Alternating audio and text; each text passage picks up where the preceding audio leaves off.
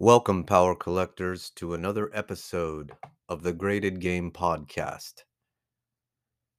I want to apologize for the lack of content, but I'm at a point now where I just capped off probably the busiest slab week in 30 years.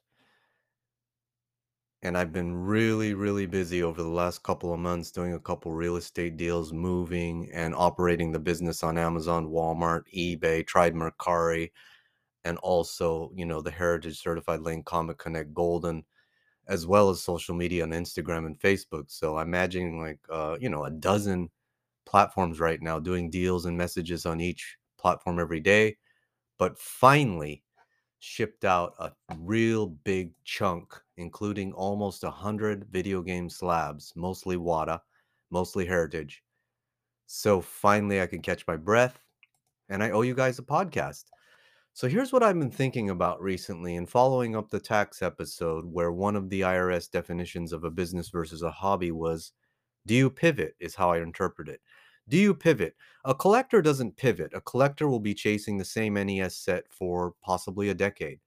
The same Wii set if they want to complete it out, every variant. That might take 3, 4, 5 years. You don't really pivot. You might dive into a rabbit hole, sealed versus CIB or whatever, regional variants, but you're not going to pivot like you would if you're reselling for profit. Yes, that's what the IRS definition is because the assumption is you're trying to make a profit, and the IRS knows that in the business environment, the only constant is change. And current economic environment, I would say that the biggest, most powerful change I've seen in the graded game market over the last, let's say, 3 months, we're talking about maybe February, March, April, May of 2022 when the pop reports dropped from Wata Games and there was some stuff missing.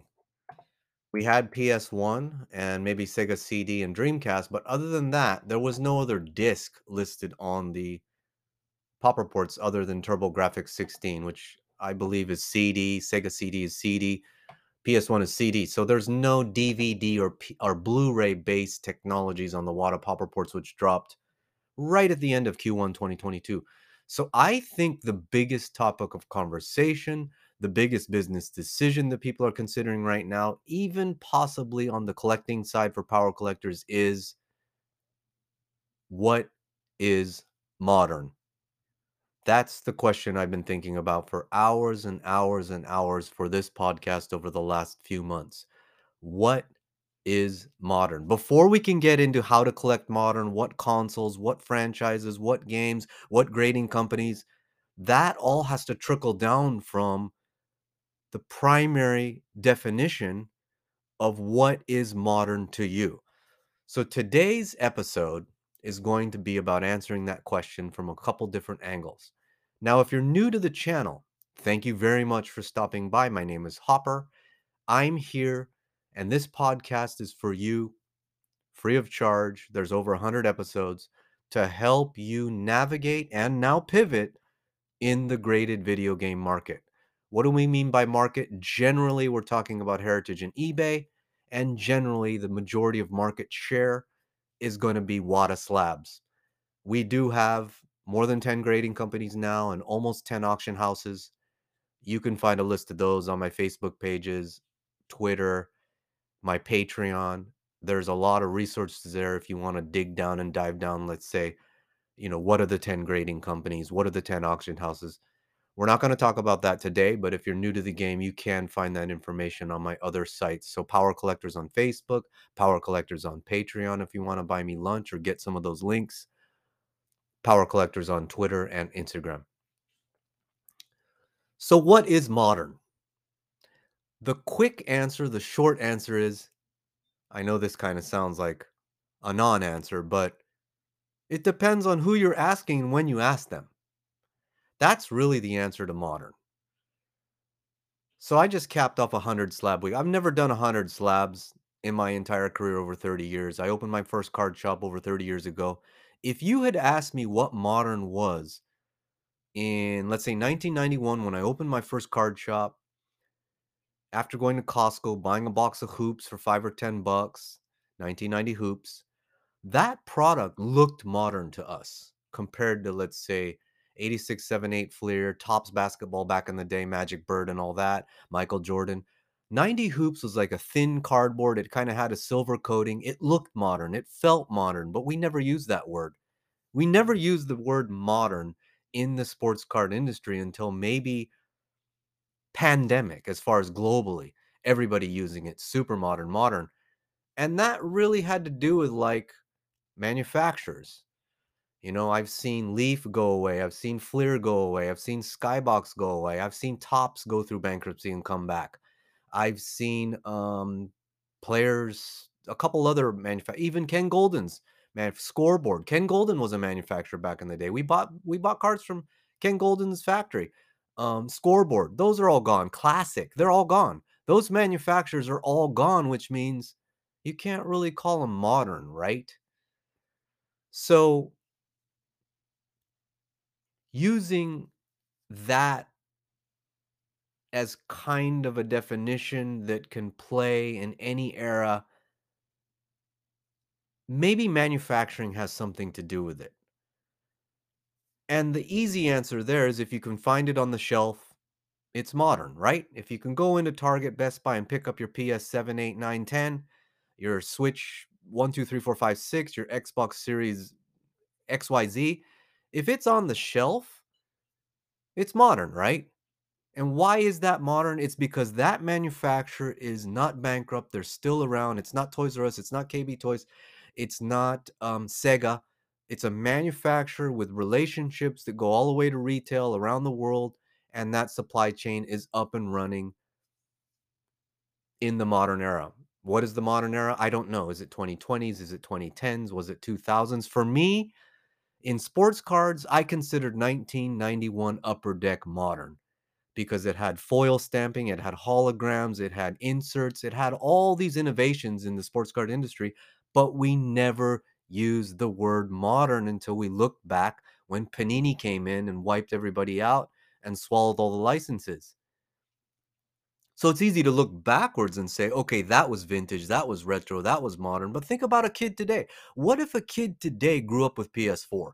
That was his first console. He was 6 years old, 8 years old. He's playing PS4. That's his first console ever. He or she, anywhere around the world. And let's just hypothetically say that Sony,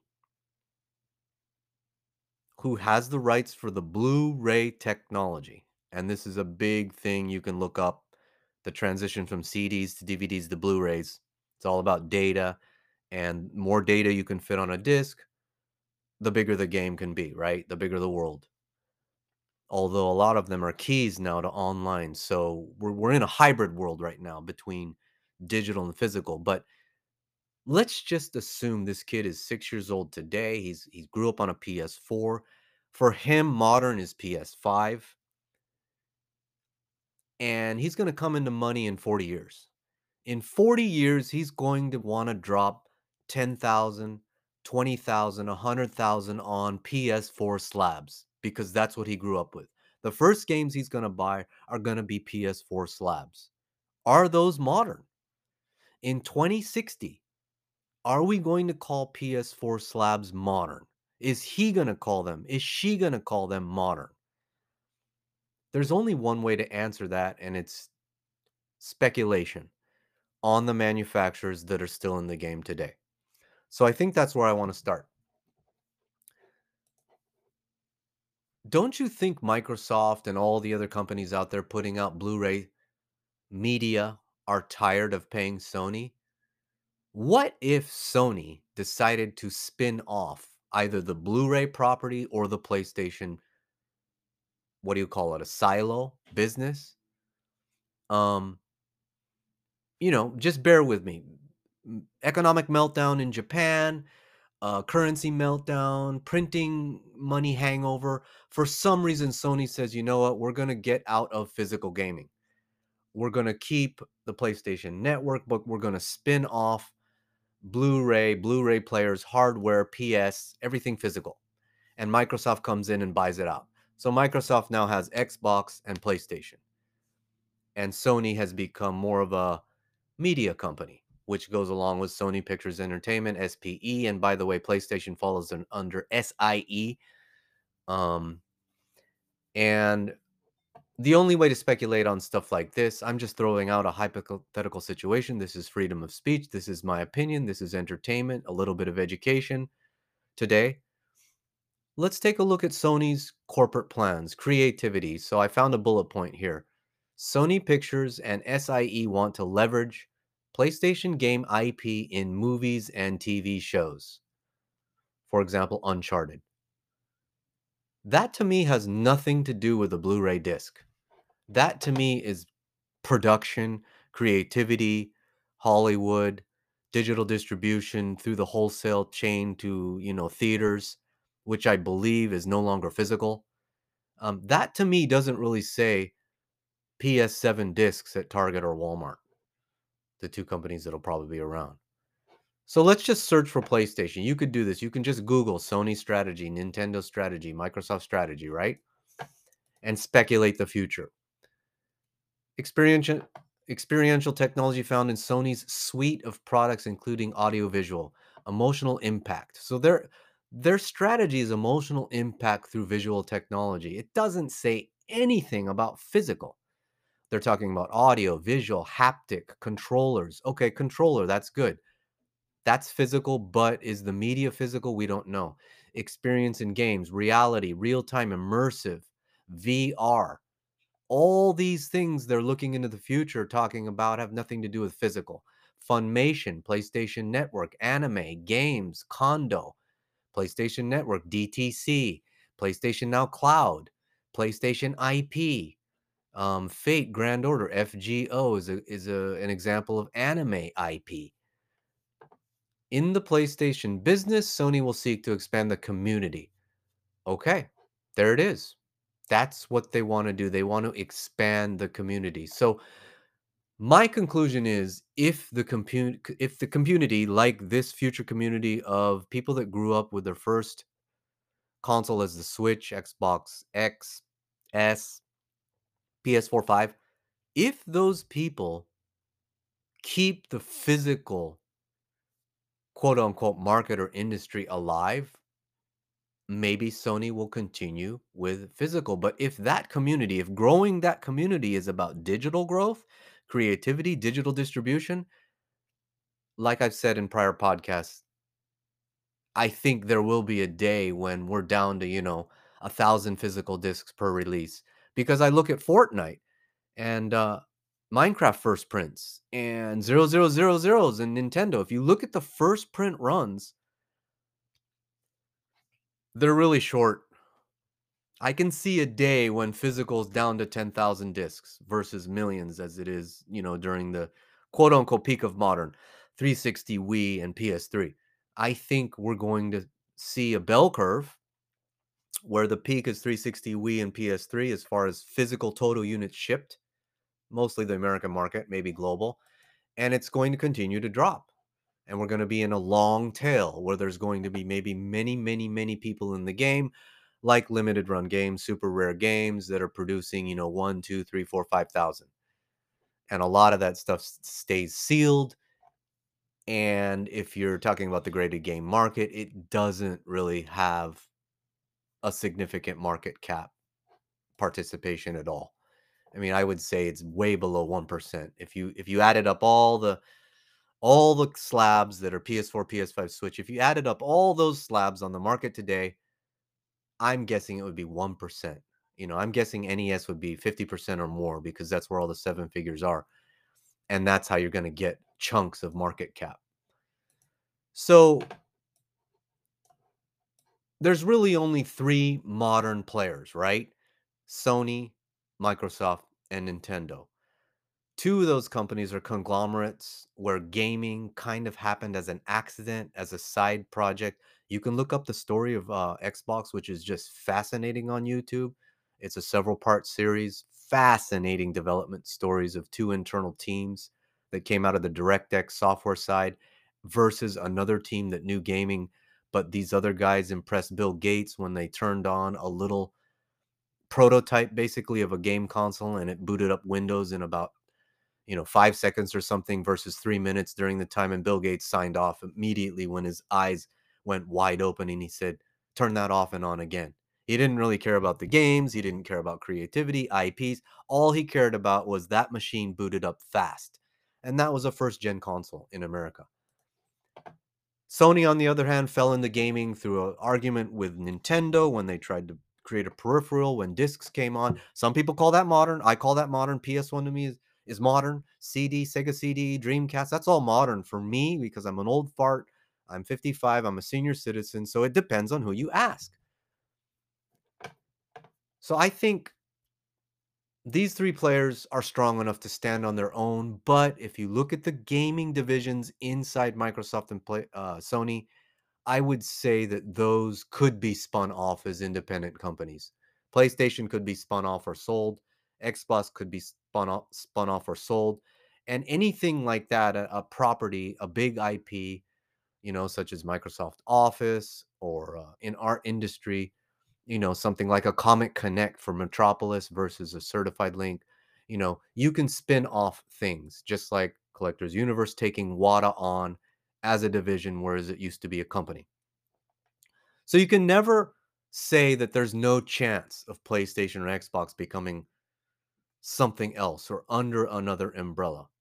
With that in mind, that implies, if you're on the same page with me, that assumption, if that happens someday, there will be a day when Xbox or PlayStation could become retro or vintage if you look out 1,000 years, if they are no longer um, creating physical products in the retail marketplace in America, is what I'm going to use for now.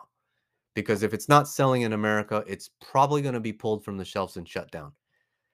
Um, that's where NES dropped first, and I'm sure it's going to happen last in America. When people decide to stop producing physical, it's going to be when the American consumer decides, you know what? I'm not going to buy physical anymore. I'm going to go with one of these online subscription services or whatever, um, with the manufacturers or publishers. So when you look at the strategy over at Microsoft, it's very different than Sony. Sony's focused on entertainment, right? Microsoft is focused on business. It's all about Office Commercial, Consumer, LinkedIn, Dynamics, business processes, solutions, clouds, apps, software, ERM, CRM. It's not the same feel at all compared to Sony. Sony is entertainment, more like a Disney, I guess, which is what Nintendo wants to be, versus Microsoft, which is running separate silos of profitable businesses. If they're going to spin something off, they would rather spin off Xbox as opposed to Windows. They would never give up Windows, right? So the only thing I can find on gaming in the segment information at Microsoft.com under investment relations is it's all the way at the bottom. It's the last bullet point, starting with Office Commercial, Consumer, LinkedIn, Server Products, Enterprise. By the way, over the last several years, Amazon and Microsoft have been making all their profits renting out and services in the cloud. So basically, selling to businesses, selling services and technology to businesses. So that's the focus, is business to business. All the way at the bottom, there's only one bullet point below gaming, and it's search and news advertising. So I guess that means Bing. To me, that means Bing doesn't bring in much.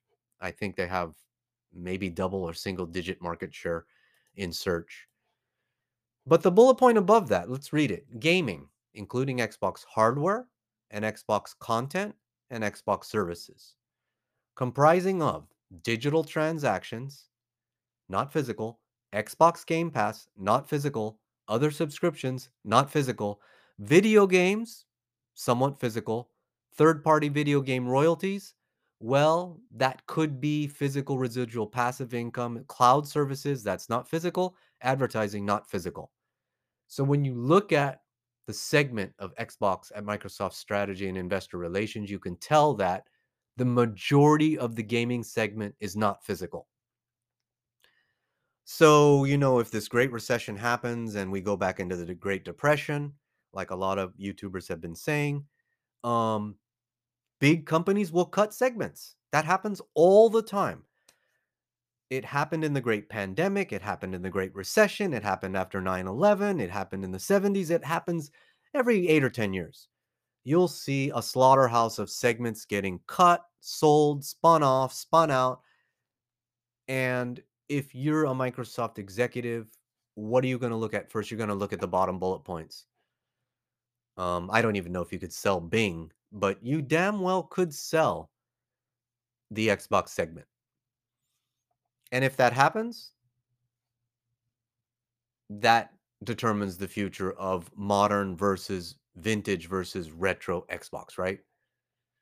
Again, it depends on who you talk to and when you ask that question. Are you talking about a kid that's 5 right now and you're asking this question in 10 years? Like Jay, one of my listeners, he wanted me to come up with a 10 to 20-year investment plan of 40 positions.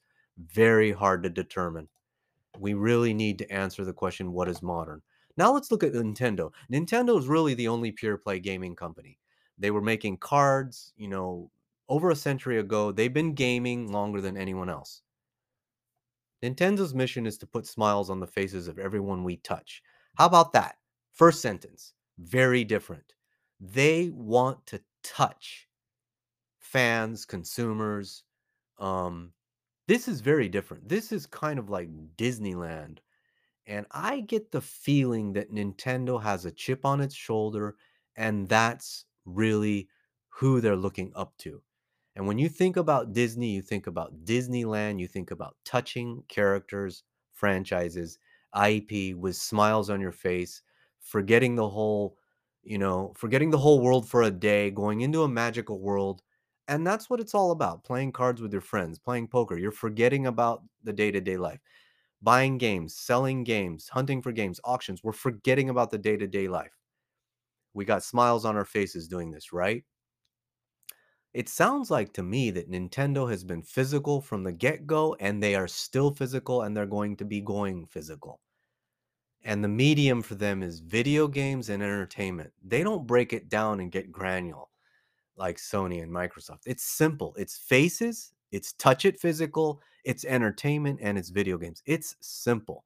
So I would think that you would be able to call a Nintendo product modern forever, because I don't think someone's going to buy out Nintendo. It could happen. They are a publicly traded company, I do believe. You could theoretically take them over like, Elon Musk tried to take over Twitter in 2022. I guess that's possible. Um, what's the market capitalization of Nintendo? Let's check that just to get an idea. We had our first $1 trillion companies during the pandemic, but Nintendo has an 7.43 trillion Japanese yen. Not really sure what that is. That might be 7 billion or 700. It couldn't be 700 billion. It's not a $1 trillion company. If it is 7 billion, or actually much less because the yen is weak right now. Okay, here's May 22. We got a website that says 50. Okay, let's just call it 50 billion in the first half. So it's a $50 billion company. It's tiny, right? It's tiny. We can't really compare Sony, Microsoft, and Nintendo as a whole, but maybe these gaming segments are 50 to 100 billion dollars, which is nothing compared to a $1 trillion company like Google, Apple, Microsoft, etc. These are really small companies. So I'm not going to say never, never, never, but if the people leading Nintendo and the investors never agree to sell out, Nintendo's always going to have modern products on the shelf in terms of physical gaming. I mean, at least accessories and controllers, right? Because even if you go fully digital, you're still going to have controllers. And I just see controllers from NWC making their way into the heritage market. So, that's another thing. What is physical? We're going to have a podcast about that. Is physical media? Is physical consoles, physical accessories? Is it going to be signage? Where do you draw the line on physical? And when are we going to draw the line between the physical age and the digital age? I think we might see it in our lifetime. So I'm comforted by reading Nintendo's website. They're really friendly. It says they were established in 1980 in Redmond, Washington. That's on my Instagram if you want to see pictures of that place. It's really cool. And they call themselves a family. So it sounds like a really um, small business mentality. And a small business mentality is not really go to Wall Street, do the IPO, and sell out. You don't want to sell out. You're doing this for the pleasure of your customers. 1980, Game and Watch TM product line started. Awesome. Donkey Kong 81, NES 85. There's a little timeline on the Nintendo site. Mario Bros 85, Link, Zelda 86, Game Boy 89. I mean, look at these innovations. SNES 91, Game Boy Color 98, DS 2004. I mean, they're just doing it. Every few years, they're launching something incredible. Which brings me to consoles. And I think this is probably where traditionally we are trying to answer the question, what is modern, right? So, from a manufacturer perspective, it's going to be the manufacturer in the game today, or when you ask the question, and if those products are on the shelf in terms of physical media. Consoles is a different story because you can still go buy a PS1 console brand new. You could open that up and play it. You could throw it in a VGA case. That doesn't mean that it's modern or retro or vintage. So, there's 9 generations according to Wikipedia. You can look at this up. Home video game console generations. In the beginning, I do believe this was based on the CPU technology. So we're talking about hardware. And that's the central processing unit, the brain inside the hardware. In the beginning, this was borrowed from the PC industry, and most of this stuff was like the 6502 chip, and everybody shared it from Atari to PCs to Commodore 64s to whatever. And I believe the first generation started, according to this, at 72. So looking back, there's no argument that's going to be vintage, right? And they say that goes up through 80. I'm not going to go into gold and silver bronze age, which gets really complicated because it depends on who you are, when you grew up, and when you ask the question. Because in my mind, there are going to be people collecting WADA, BGA, etc. in 2100, in 3000. I am a bull as far as the medium. Video game media and the medium of entertainment through gaming. To me, everything is gaming, whether it's going to Las Vegas, playing poker online, a video game. It's all gaming. And to me, that's the most ubiquitous entertainment medium we've ever had in the history of mankind. So, compared to other mediums such as painting or collecting coins or stamps, um, I just don't see a comparison in terms of the number of people and the number of hours invested in the medium. Even movies. I heard the argument against VHS that said, yeah, you spend 2 or 3 hours researching and watching the movie, you talk about it for an hour, and then you forget about it. So you have 5 hours invested in a movie, maybe 10 or 20 in a franchise. How many hours have you invested in a gaming franchise? Hundreds? Thousand? Maybe sports is probably the only other entertainment medium I think that could surpass movies, music, and video gaming in terms of number of people and hours invested. Maybe even money, it's hard to say. And that probably is the best evidence to inflate a sports card bubble is that we invest lifetimes into sports as entertainment from young kids all the way to players becoming coaches and then owners of teams. I'm watching the Showtime drama on HBO about the Lakers. I just love that drama even though it's there's a lot of fake in it.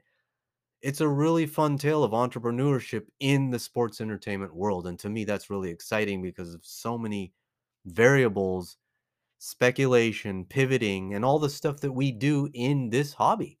That's exactly what they do at the front office in a sports franchise. So, I'm I'm more of a bull in video games because we haven't gotten that big yet, but I do see the number of people on the planet, on the future of the planet, and investing hours and hours and hours into this medium,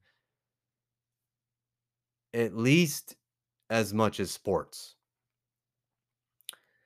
And to me, that just presents tremendous upside to the whole hobby as a whole. Because the more people you have involved, and the more time you basically spent as a kid building up nostalgia, the stronger ties and passion you're going to have in that hobby. And I was wrong about going historical. It hasn't happened. We're still stuck in nostalgia. We're still stuck in a market of I'm going to go for a game that I grew up with. We have moved to a place now in modern to where people are buying games they didn't play in the same franchises that they played as a kid. So the franchise is powered by nostalgia, but the actual purchase is powered by a little bit of FOMO in modern. And that's why this podcast is so important, because this is the biggest sector shift or pivot I've seen in the high-end graded community in a while. I mean, we did have a little shift to PC for a second there in sports, but it wasn't sustainable. I think modern is going to be the definition that makes the hobby sustainable for everybody, from grading houses to auction houses to new blood, young people that come in that only have $300, they only have $500, they only have access to one game shop or one Target. They live somewhere where there's only a Walmart, and that's all they can access physically to try to go find a 9.8 in the wild. Maybe they don't have garage sailing. Maybe they don't have pawn shops and retro shops. Maybe they don't have conventions. That's why I really love modern, is because of new blood. But I do believe that franchises is something we can also talk about. But let's do that after we talk generations. So first generation, we're going to call that vintage, ended in 80. So you got the Odyssey, Pong. I don't consider that a console, but you got the Odyssey, and that's about it. The Coleco Telstar TV, I don't know anybody that played that. You got the Odyssey, first gen, second gen, up through 92. Fairchild 2600 in television, blah blah blah. 5200, 2600, 5200, same deal. Do you consider that vintage or retro? I think it depends on who you talk to. I think a kid would say that's completely retro, completely vintage. For me, that's vintage, and I'm 55. So vintage goes through 92? It really depends on who you talk to and when they grew up. Third gen, now it's going to start getting into the gray zone. Third gen, NES Family Master 7800. That goes through 2003. I mean, that is crazy long. The dates, I don't know where they're getting these dates. It's just absurd that 2003 is the end of the retro era. I think we can safely say that's retro. So FAMI 83, SMS 85, 7886. Then you got your fourth gen at 87. So we're past the mid 80s. You got TurboGrafx PC Engine 87, Mega Drive 88, Neo Geo 90, FAMI 90. Then you got your CDs. So here's really the gray area. The gray area to me, I was going to do a whole section on software, but I think we're going to stick with manufacturers, generations, and then franchises. But that's something to keep in mind, is the actual physical medium if you're talking about video games. So is it cartridge based? Is it CD based, DVD based, Blu-ray based, or something else? Like the Switch. The Switch is modern today, but it's cartridge technology. So that doesn't always work. So I'm glad I kind of cut that out of the podcast. But I want to mention it because here we are at fourth gen. We're in the late 80s, early 90s, and we have Sega CD, CDI, Neo Geo CD, TurboGrafx. I believe all these are CD based. For me, at 55, looking back, those are modern. For me, TurboGrafx is modern, but I'm an old man. So we're getting into the gray zone here. It's like late 80s, early 90s if we're going to use a calendar. If we're going to use technology, we're talking about basically disk versus old school cartridge. If we're talking about manufacturers, all these manufacturers are pretty much gone except Nintendo. And for the fourth gen, you've got the SNES. Fifth gen, we're coming into the super gray zone, right? Is this retro or modern? Atari Jaguar, I'm going to say is not modern because Atari is gone, even though the company got bought out in terms of naming rights and they brought out another console. To me, Atari is gone as far as the original 2600, 5200, 7800 companies. Even those companies were different Ataris. Sega is definitely gone. Sure, there's the recent built-in little tiny consoles, but generally using the manufacturing rule combined with the generations, you could say, well, the Jaguar is not modern. The Amiga CD, not modern. Um, I guess PS1 is really the tricky one because PlayStation's still around. It's a CD disc-based technology. It was revolutionary. It was definitely modern at the time. It was the GOAT. They sold over 100 million units.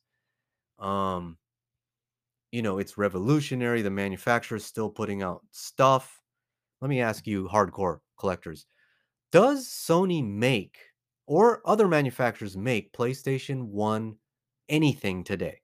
Peripherals, accessories, controllers.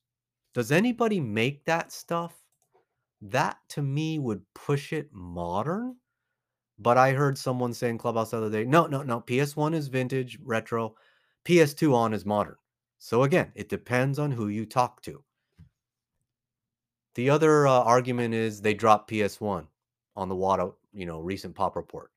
And then the following announcement was we're going to release modern pop reports later. So WATA internally does not consider PS1 modern, along with TurboGrafx, Sega CD, etc.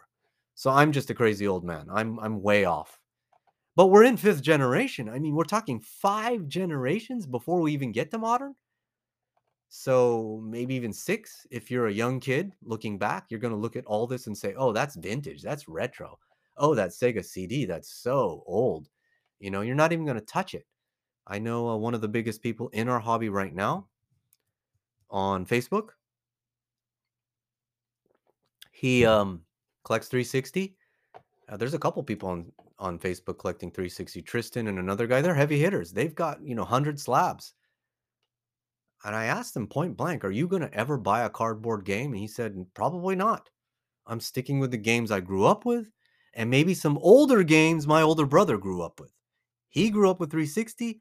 He also buys a few OG Xbox. So for him, retro is OG Xbox, modern is what he grew up with 360. So it depends on who you talk to. But I think overall, this gray zone from fourth, fifth, and sixth is really where you're going to have to make your own personal decision. You're going to have to think to yourself, when and where am I going to sell my game? Who's going to buy my game? Are they going to consider my game retro, modern, or vintage? And if it is vintage, how are they going to want that game in 8 years or whenever you're going to sell your collection, Jay, something legitimate, worth it to invest in if they have no nostalgic emotional connection to that game at all, right? Like Chrono Trigger. Is that something that can pull on heartstrings in 2060? I don't know. I don't know if that's still alive. I know there's a community that's diehard, awesome game, RPGs. I love RPGs. I love Ultima. I love Zelda, but I never played Chrono Trigger. Can that survive the transition to a super modern future hobby when we look back and look at that as vintage, not retro anymore? Right? So I think those are the things to think about. You got to think about manufacturers, generations, technology, and where you're going to exit your position. Are you going to sell that on Heritage to the older crowd? Are you selling it on Facebook or Insta to a younger crowd? Are you going to put it on eBay to the global crowd? What did they grow up with? Everything they grew up with in Europe was 2 or 3 years later than us. So their vintage and modern is going to be a few years off. And then you go back to Japan, they're earlier, right? I mean, to me, Famicom Disk, which I recently bought, sure, it looks retro, but when I look at the technology, that was so revolutionary. That to me led to Nintendo reaching out to Sony and developing the failed PlayStation joint venture, which became an argument and divorce that led to PlayStation becoming one of the most valuable properties that Sony developed ever. 6th gen, Dreamcast, PS2, GameCube, Xbox. So here I think we're talking modern, but again, in the hobby today, people are saying this is vintage, retro. Um, PS2 to me is not retro. It is modern. Um, Dreamcast, that can't be modern because Sega is no longer around. In my definition for this podcast today, this is my opinion, freedom of speech. This will change over time depending on where the hobby evolves. I'm just giving my opinion in early 2022. GameCube to me feels retro. Xbox to me can't be modern because it's Microsoft's first console and they're currently on the market. So that is another thing we can use for the definition. If you have a manufacturer that came late in the game, you can't say their first console's modern if you're thinking long run. If you're thinking this manufacturer is going to produce 3, 4, 5, 6, 7 generations of hardware and software, you can't say the first one's modern, even if they come into the game late. And I look at the Xbox and it doesn't look vintage, but it definitely looks retro. So we're also having aesthetics play a role on the hardware. 7th gen, I think nobody's going to argue. This is modern. We're at DVDs and Blu-rays. I'm going to use this as the cover image.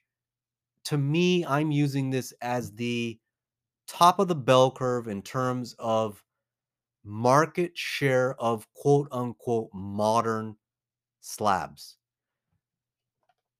200, let's say 207, over 270 million units shipped for Xbox 360, PS3, and Wii. I think that is the top of the bell curve.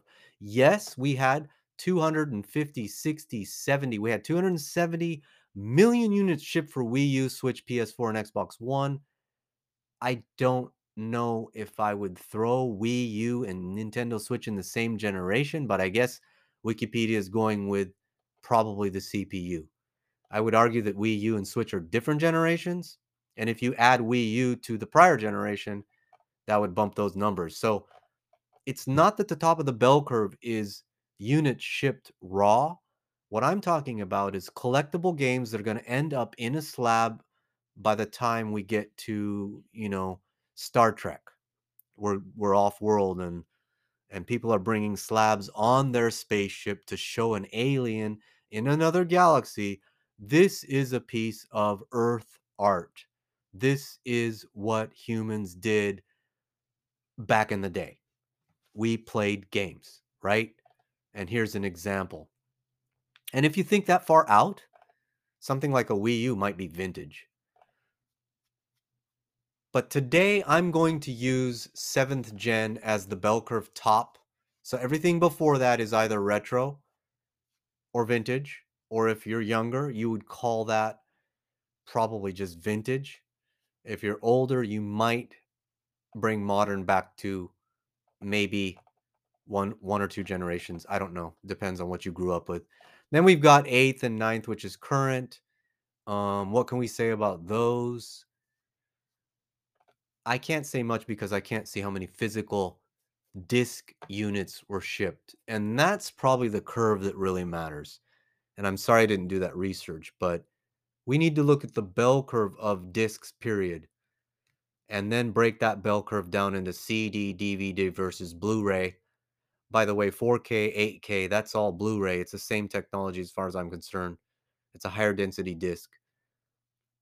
So, you could break disc down into vintage, retro, and modern looking back from Star Trek days and 5,000 years from now. and say CD was vintage, DVD was retro, and Blu-ray was modern, assuming Blu-ray goes away.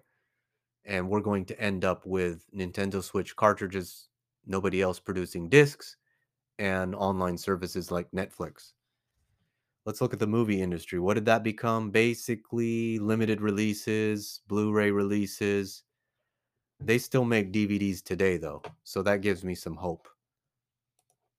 Believe it or not, I've resold quite a bit of movie discs over the years, probably 12 years now. We've sold hundreds and hundreds of brand new sealed DVDs, Blu-rays, TV shows, movies, and a ton of steelbooks. There is demand for physical collectibles in the movie industry, regardless of what the mainstream media says about Netflix, Disney, Paramount. I'm subscribed to 4 of them right now. I just joined Paramount to watch Star Trek, love Strange New Worlds, like the old 70s format I grew up with. I love that show, but I'm pissed off I have to join 4 services. You know, I'm okay with buying a brand new DVD with 12 episodes for the season, pop it in, binge watch it, and then resell the DVD, and I'm in and out of the thing for $5.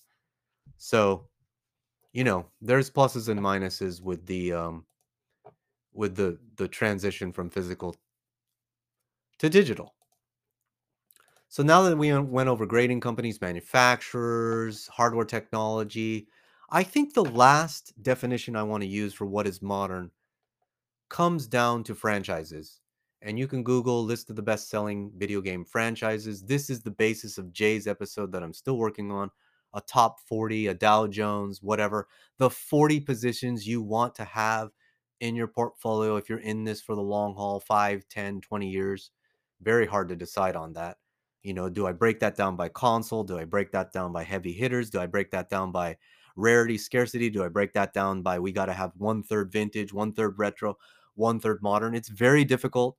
I'm sorry, Jay, I can't get that out. It's just too complicated because I'm not a fortune teller.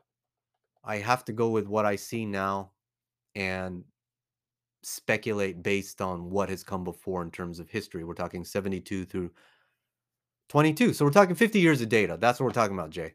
We have no idea where this is going if we go digital. It's going to go to a place probably nobody can predict. We don't know which games are going to be collectible on physical media after that kid never touched a physical piece of media as he grew up. He just plugged into internet and did all his gaming like Stadia or whatever. We don't know what he's going to want to gravitate towards. I know the guy that grew up with 360 will not buy cardboard. He has no interest in cardboard. He'd rather buy another 360 game or a higher grade or a variant that he doesn't have of a 360 title. The one thing that he does do, and we all do, and I do, and you do, and he does, is franchises. We are starting to collect franchises. I just sold a Hulk to someone. He wanted both Hulks. There's Incredible Hulk, there's The Hulk, there's Ultimate Destruction Hulk. I think franchises is what we should end with, and I think this is important because we can't predict what's going to happen to physical. We don't know what's going to happen to print runs, variants, mediums, media, technology, hardware, software, peripherals. We don't know anything about what's going to happen, but I guarantee you there's going to be a Mario Bros controller at Target in 100 years probably, right? Or a backpack or something. That's what Nintendo's talking about. That's what Sony's talking about. That's what Disney did early. And I think they're the blueprint. It's about the characters, the stories, and the worlds. How does that translate to video games? Franchises. So you look that up, and it's all based on how many million copies are produced.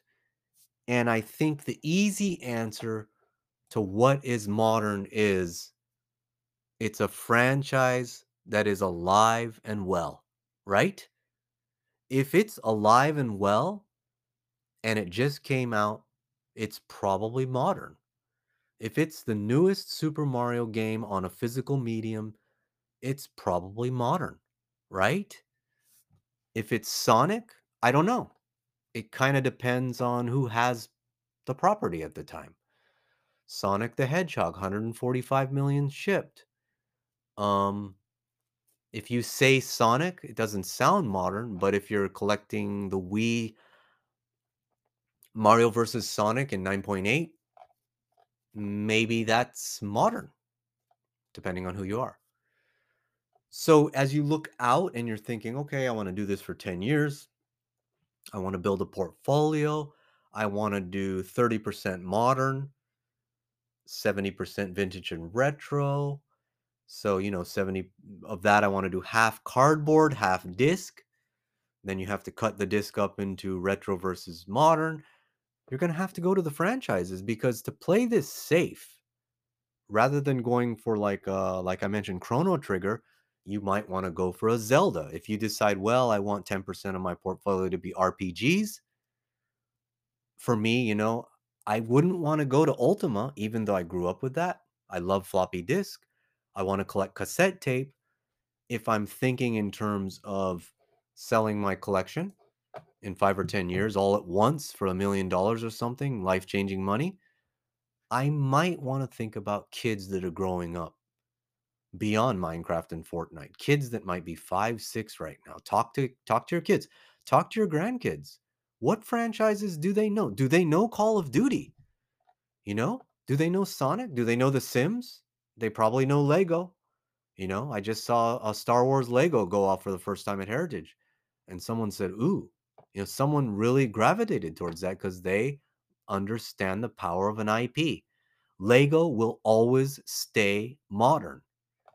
Mario will always stay modern. Pokemon will always release a new card set, probably a video game, and stay modern. Grand Theft Auto will probably have a modern release every cycle.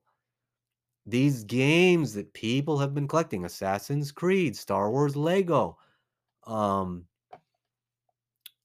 let's see if there's any others like Halo. Halo's gonna keep going forever. Mortal Kombat's on here. I don't know about recent Mortal.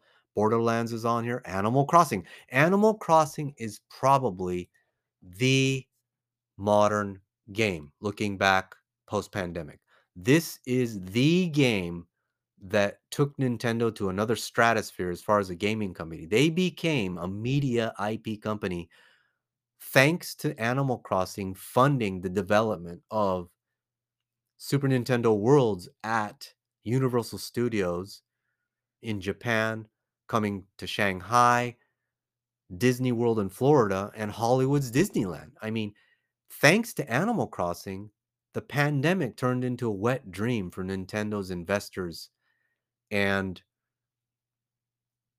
um, the company as a global entertainment company as opposed to a gaming company. It was Animal Crossing. The question now is, do you buy the first print Switch Animal Crossing in VGA 100, or do you buy the first print GameCube Animal Crossing on GameCube? And again, what is modern? It depends on the buyer. Try to get in the head of the buyer. How old is the buyer? And when are you going to be trading that or selling that or auctioning or consigning that to a potential buyer? So I think we'll just end it on Animal Crossing, which is way down the list, but it's on the list. You can get that list: Street Fighter, Pac Man, Kirby. It's all on there. List of best-selling video game franchises. This is the list I started off for Jay's episode about the top 40 best video games of all time, best-selling video games. The assumption is the more copies that sell, the more people that love it. The assumption is that means it's a great game, right? It's basically voting with the wallet. And I think that's why American releases and NTSC dominate the market, is because the American wallet is the most powerful business influencer in the world. If you can't sustain American consumers, your product probably isn't great. It might be good, it might be pretty good. But if you can't sustain the American consumer over time with a franchise, chances are you're either like a one-hit wonder, you're a flash in the pan, you're a fad, pogs, stuff like bubbles, Pokemon bubbles, sports card bubbles, et cetera, et cetera, et cetera.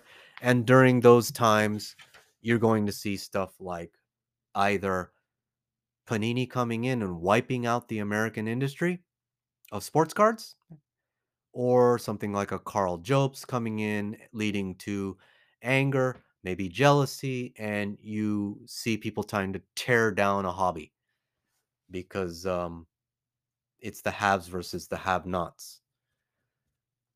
So the conclusion is it depends on who you're talking to. It depends on who you're serving. It depends on who you're going to be selling your games to. And I hate to say it, but the long answer is we don't know what modern is in 3, 5, or 10 years. Today, May 22nd, I think you can basically go with the fast and easy rule of DVD and up. So, GameCube was a mini disc, PSP was a mini disc, CDI, TurboGrafx, PS1, that's all CD. So, I'll bend my rules for you guys. I know you guys are in your 30s and 40s and you didn't grow up with cassette tapes like me. I'll agree with you that PS1 could be considered retro and Sega CD and TurboGrafx, etc. So we can just use that rough rule and say that DVD and up is modern. And then I'll leave you with this question. What is super modern? Because that's what happened in sports cards after modern came out. And by the way, we never used the word modern throughout the 90s and 2000s. Grading came out in early 2000s. It took what, 30 years after I entered the sports card game before I even came across the term modern. We had the term vintage back in the day in the 90s. We used that for 50s and 60s baseball cards primarily, but we never used the term retro. So this is going to change over time. But today, looking back, I guess we could say DVD is modern. Everything before that's retro or vintage. And then super modern is probably going to be the stuff in the store right now. So if you're listening to this in 2023, 2024, 2025, and there's a platform out there beyond the Switch, Xbox X, and PS5, that would probably be super modern. So try something new.